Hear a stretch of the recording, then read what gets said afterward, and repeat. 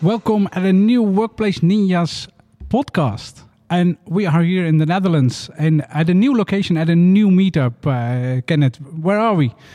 Well, we are actually in Almkerk. We are in Almkerk, which is a little bit below Gorinchem, above Breda, so in the south of the Netherlands. And we are actually here within a cinema, a full-service cinema, where we are going to host our next meetup today, starting in about 1 hour. In 1 hour, so we can record a few things. Yeah, we have 1 hour to record a few things, indeed. Yeah, and Kenneth and Ronnie, you're already known in the meetup as organizers. We together are doing stuff, helping people, sharing knowledge, and so on. And on the right side, I have a new member of the Workplace Ninjas crew. So Joost, maybe you can introduce yourself a little bit. Yeah, of course. Joost Glijsteen, 44 years old, especially doing a lot of stuff around Workplace and Intune. So that's something I'm going to do in this meetup as well. So hoping to get a lot of knowledge to you guys as well. Great to have you on board. Thanks for that. And today we have Kenneth, Ronnie, and Joost and myself in this recording. What was the topic, Ronnie, that we have decided for this episode? I believe we are talking about Azure subscriptions and how you can protect them in a good sense and make sure that bad actors are not able to get your keys and host some crypto mining things on your subscription. I believe that's what we are going to share, on not only from security-wise or paper-wise, but also from real-world examples. Things to take care of, and also things to consider and take with you to prevent these kind of situations. Yeah, there was a reason that we have assigned this topic for this recording, because Tony Kreiner, one of your colleagues in the Netherlands, was active on LinkedIn and posted a video where he explained that at the moment, in the past months and at the moment, really Azure subscriptions are under attack.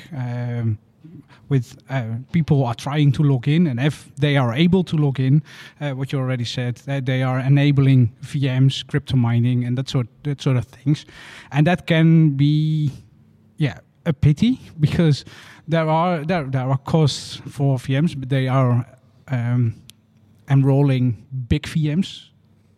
They are cost a lot of money, so it can have a big impact on your bill that you have to pay to Microsoft, for example, Kenneth, isn't it?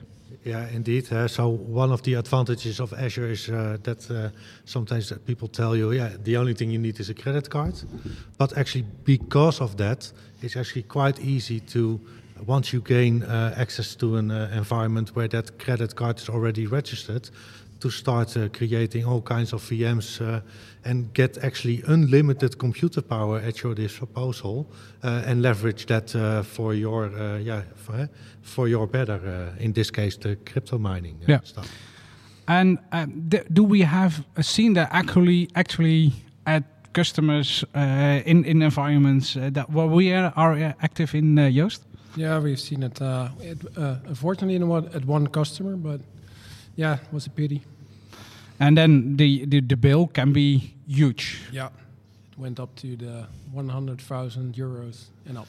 So, what are things that we can do on that tenant subscriptions to avoid these situations, Ronnie? Well, before we go into more details, I think we should analyze it a bit. On what might be the root cause, how these bad actors can enter your subscription and take control over it and do these things, because there are a lot of risks are imposed if they are able to get access to your subscription, not only hosting crypto mining, but also other assets which might be accessible. So I think we should go a little bit more on what the reason is why these subscriptions can be tempered and then being accessed to. And I believe getting back to the message Tony Kreinen stated on LinkedIn is one of the things is that credentials are gained. And administrative accounts which are not protected by multi-factor authentication, strong authentication, that might be one of the reasons. There are multiple ACTech vectors. Subscriptions or resources within a subscription can also be accessed by other credentials, secret keys or service principals or other things. So that's also one of the things I believe, correct me if I'm wrong, Joost and Kenneth, but I believe it's also because by the fact that administrative accounts were not protected by multi-factor authentication. Not sure if that was in your situation with your customers. Well, indeed. Turning on the MFA is one thing, but we, for example, also see that, for example, guest accounts within an Azure AD tenant receive contributor rights on subscriptions. And then the case is, if the guest account is compromised, then your subscription is as well. So it's all a matter of putting enough governance on your Azure subscriptions as well. And what we see, for example, especially with customers who want to have flexibility for their developers, that, for example, there's a developer subscription with lower security, and therefore, actually, that subscription is highly a possible target for these kind of attacks. And again, it's all a matter of making sure your security is all right. You have proper security measures in place.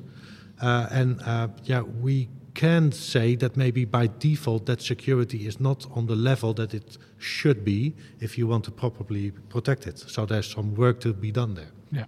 Is it Joost, is it only MFA that is missing? Maybe there are, Kenneth already explained a few, but are there other things to keep in mind? Yeah, there are several stuff, I think. It's the roles you have to keep in mind. Because several roles are different, and you can also create tenants and MFA and VMs with those kind of accounts and roles. But MFA fatigue is something else.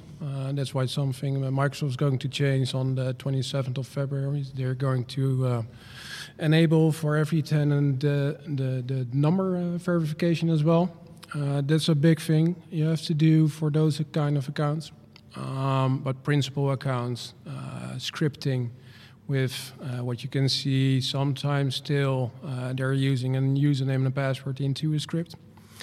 Those things are a little bit different to get in handled and have to do because it's more legacy stuff. It's between the error and the user and the keyboard. So yeah, a little bit difficult, but those are the things I can arrange to do something else with.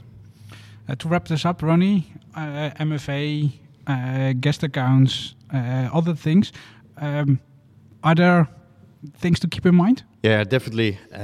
Apart from that, what is already mentioned, I think it would be wise to implement policies. And Azure provides you policy frameworks. By default, there are some regulatory policies which you can apply to all your subscriptions. So that's something which I definitely encourage you to do so, because that's also giving you insights on the security posture, and it's also identifying whether or not you applied MFA, whether to admin accounts or regular accounts or workload identities, for example.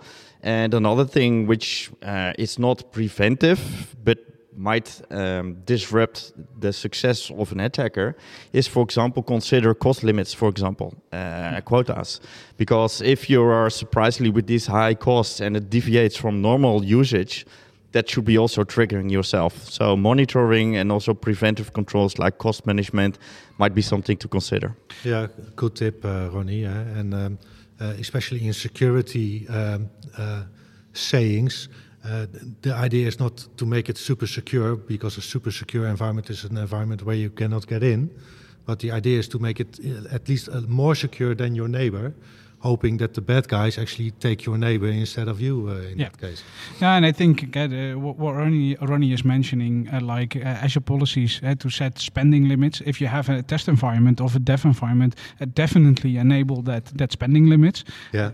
If it is a production environment, probably you can set a spending limit with a range that you can fit your normal operating system. If that not, please monitor that subscriptions to get insights what is happening on your subscriptions to see if there is a malicious activity, so you can take action on that. Yeah.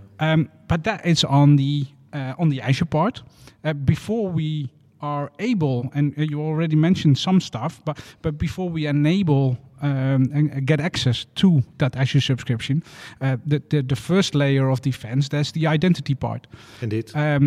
I think, Kenneth, was one of your specialism, like conditional access. Yeah. Is that helping, and can that be helpful in this sort cases? Yeah, indeed. So enabling conditional access, enforcing MFA, maybe doing some step-up authentication. But in my opinion, also making sure that if somebody has extensive rights within an environment, they don't have it 24/7. Think about privileged identity management, making sure that if you have extensive rights, that they are time-bound, to say so. So it's more like a combination of things like conditional access, MFA, privileged identity management, and all that together could help to make this a little bit more safe. And more secure. Yeah. But if we want to enable identity protection or privileged identity management, I need an Azure Active Directory P2 license, for example. Yeah, for your admin accounts in that case, or the accounts accessing that environment. Yeah. That shouldn't necessarily be all the accounts in your environment, but only those small accounts having high privileges. And if you would ask me, that's a small price to pay for the advanced security that you get. Absolutely. But again, I can't determine that for my customers, but that would be my advice to do so. Yeah. We need to set up conditional access, privileged identity management. Can be a lot of work. If we do it only for admin accounts, it could probably more or less than for the whole environment, but the advice is to do it in the whole environment also. Indeed, yeah. But the security defaults that still automatically enabled on new tenants and in new environments, are they helping to secure environments as well, Ronnie? Yes, they are helping. I would say it's more like be cautious of enabling security by design. The only thing is we should be open of it, is that these security defaults, that's only for a straightforward deployment or straightforward implementation, and these will not fit in an enterprise organization, for example.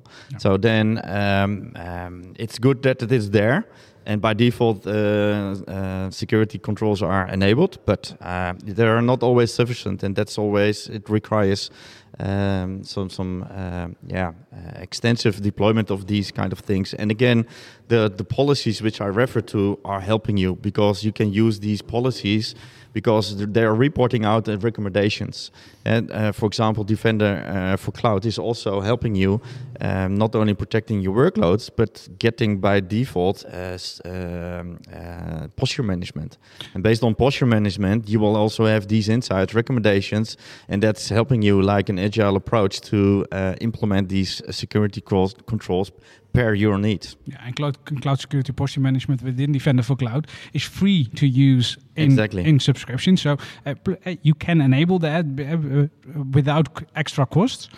If you want to secure based on threats and that sort of things, you can enable the enhanced security within Defender for Cloud, and that takes costs.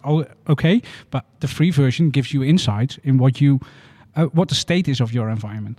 It's all starting with insights, because based on the insights, you can make your decisions. Yeah. Is it necessary to have an external monitoring system like Sentinel, like Defender for Cloud, other things to? If I am a small medium business customer, I have not the full control about my Azure subscription, for example, is it necessary to get extra insights from an external security partner or so? It's getting more and more useful to have, but I can understand it's too much for cost to have it. But if you get a SOC or SIEM environment like Sentinel, probably you can get some more info and get more alerts when an account is elevated or being used. There's going to be a prompt for it. So it could be useful, but yeah, it's all about the costs in that kind of stuff. Yeah. To wrap it up, what can we do? First, enable conditional access to turn on MFA for role-based access, for example. Enable privileged identity management. So if you are an owner or contributor on a subscription, that's only active in a certain time box. Enable cloud security posture management within Azure Defender for Cloud. And probably if you want to extend that with extra cost, you can do some threat detection as well. Yeah. Are there other things that I... Well, actually the policies that Ronnie mentioned, which you can put on your subscriptions, making sure that maybe that those big VMs cannot start or cannot be created in the first place. The time the cost spending limit based on, for example, what you normally do on a monthly basis, and add maybe 20%, but it can never be double of it. All those kinds of things that, while we are talking about it, actually make sense, but we see that companies don't implement them.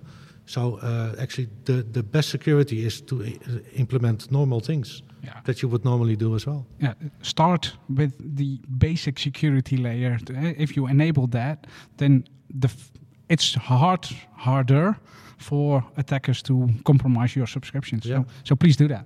Limit global admins and don't use your own user account for those roles as well. Yeah, you first look at the secure score, for example. I think that will help definitely. Indeed, yeah. Okay. That's it. Thank you, guys. Well, thanks. Thank you, Frans. And thank you for listening to this episode. And probably we see each other next time. Thank you.